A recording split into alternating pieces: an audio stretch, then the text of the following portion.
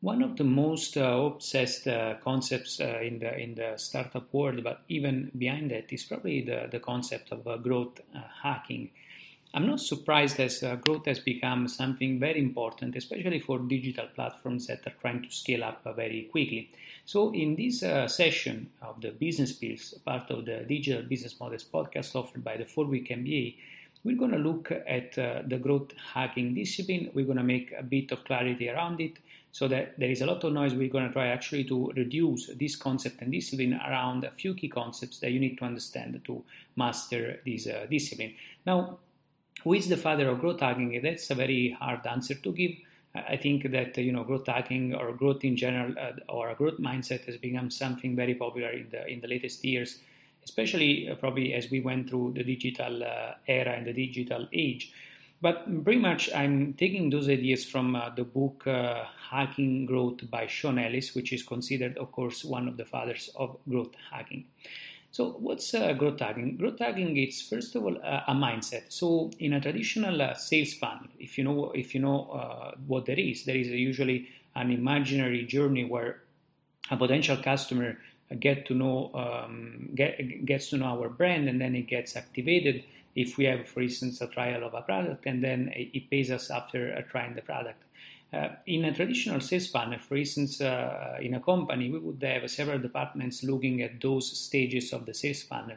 So, for instance, the marketing department would be in charge of activating or acquiring, for instance, certain users. So, for instance, people coming to our website, and then other departments like product development or like engineering would be looking at the other parts of the funnel, like activation, retention, revenue, and so on and so forth. Well, in a growth hacking mindset, first of all, the sales funnel becomes part of the same team, which is the growth team. So in a growth team, usually there is a growth lead, which is the person in charge of actually coordinating the work of a team made of people which comprise marketers, data analysts, product managers, and engineers. Usually, this growth team is a team that is in charge of the growth hacking process. So this is very important to understand. So growth hacking is a mindset. It's not a one-time thing done by a single person, but it's done usually by a team of people. So that's how the growth hacking mindset is structured. Second point is that, as I said, growth hacking is not a one-time thing. It's not that thing that you find that weapon operate or that secret which is going to give you all of a sudden the advantage that you were looking for, but is a process of experimentation. And usually the growth hacking process consists of 4 steps, which are analyzing data to gather insights, then generating ideas and prioritizing the ideas that you want to experiment. Then it's really about prioritizing on the experiments that you want to run, and then it's really about manufacturing and running those experiments, and then going back to the data analysis and insights. So it's really a loop more than just a one-time process. And once you go over and over again this process of analyzing, ideating, prioritizing, and testing, that's when you have a growth hacking process in place.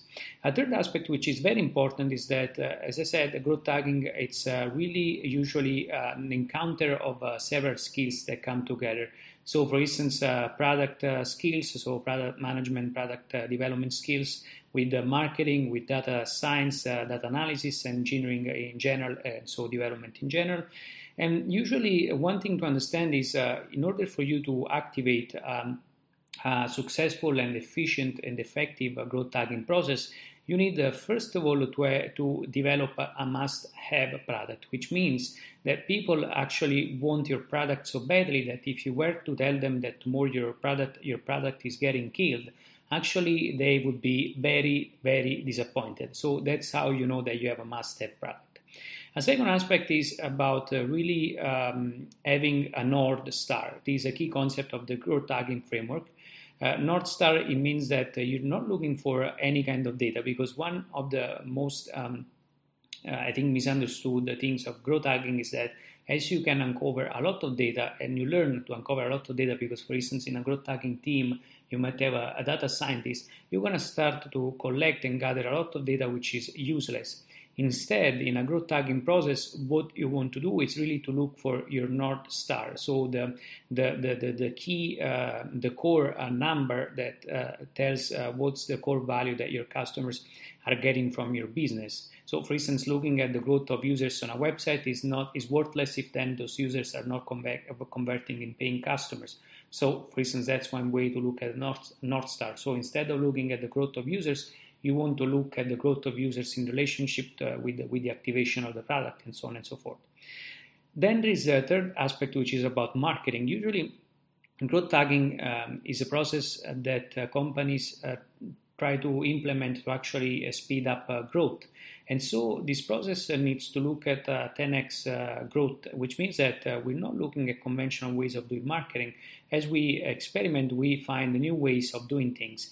And so really we want to look for those marketing channels that have the highest impact on our business. So once again, growth tagging is a mindset, is not a one-time thing done by a single person. Usually is the effect of teamwork. Of course, if you are a solopreneur, so if you are a person that runs a business and does everything, if you do have the different skill sets of a growth hacking team, and in your small business you're able to actually iterate a process like growth hacking, then of course you can say that you're using the growth hacking discipline. But in general, when we're talking about startups or larger organizations, usually it is a process that a team is going to be in charge of. Second, growth tagging is a process that we go through over and over again. It's almost like a loop that we need to go over and over again, where we analyze, ideate, prioritize, and test, and then analyze again.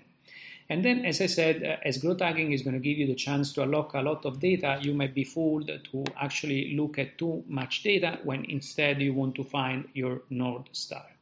So that was another episode of Business Pills, part of the Digital Business Model podcast. If you want more content like that, go to 4weekmba.com.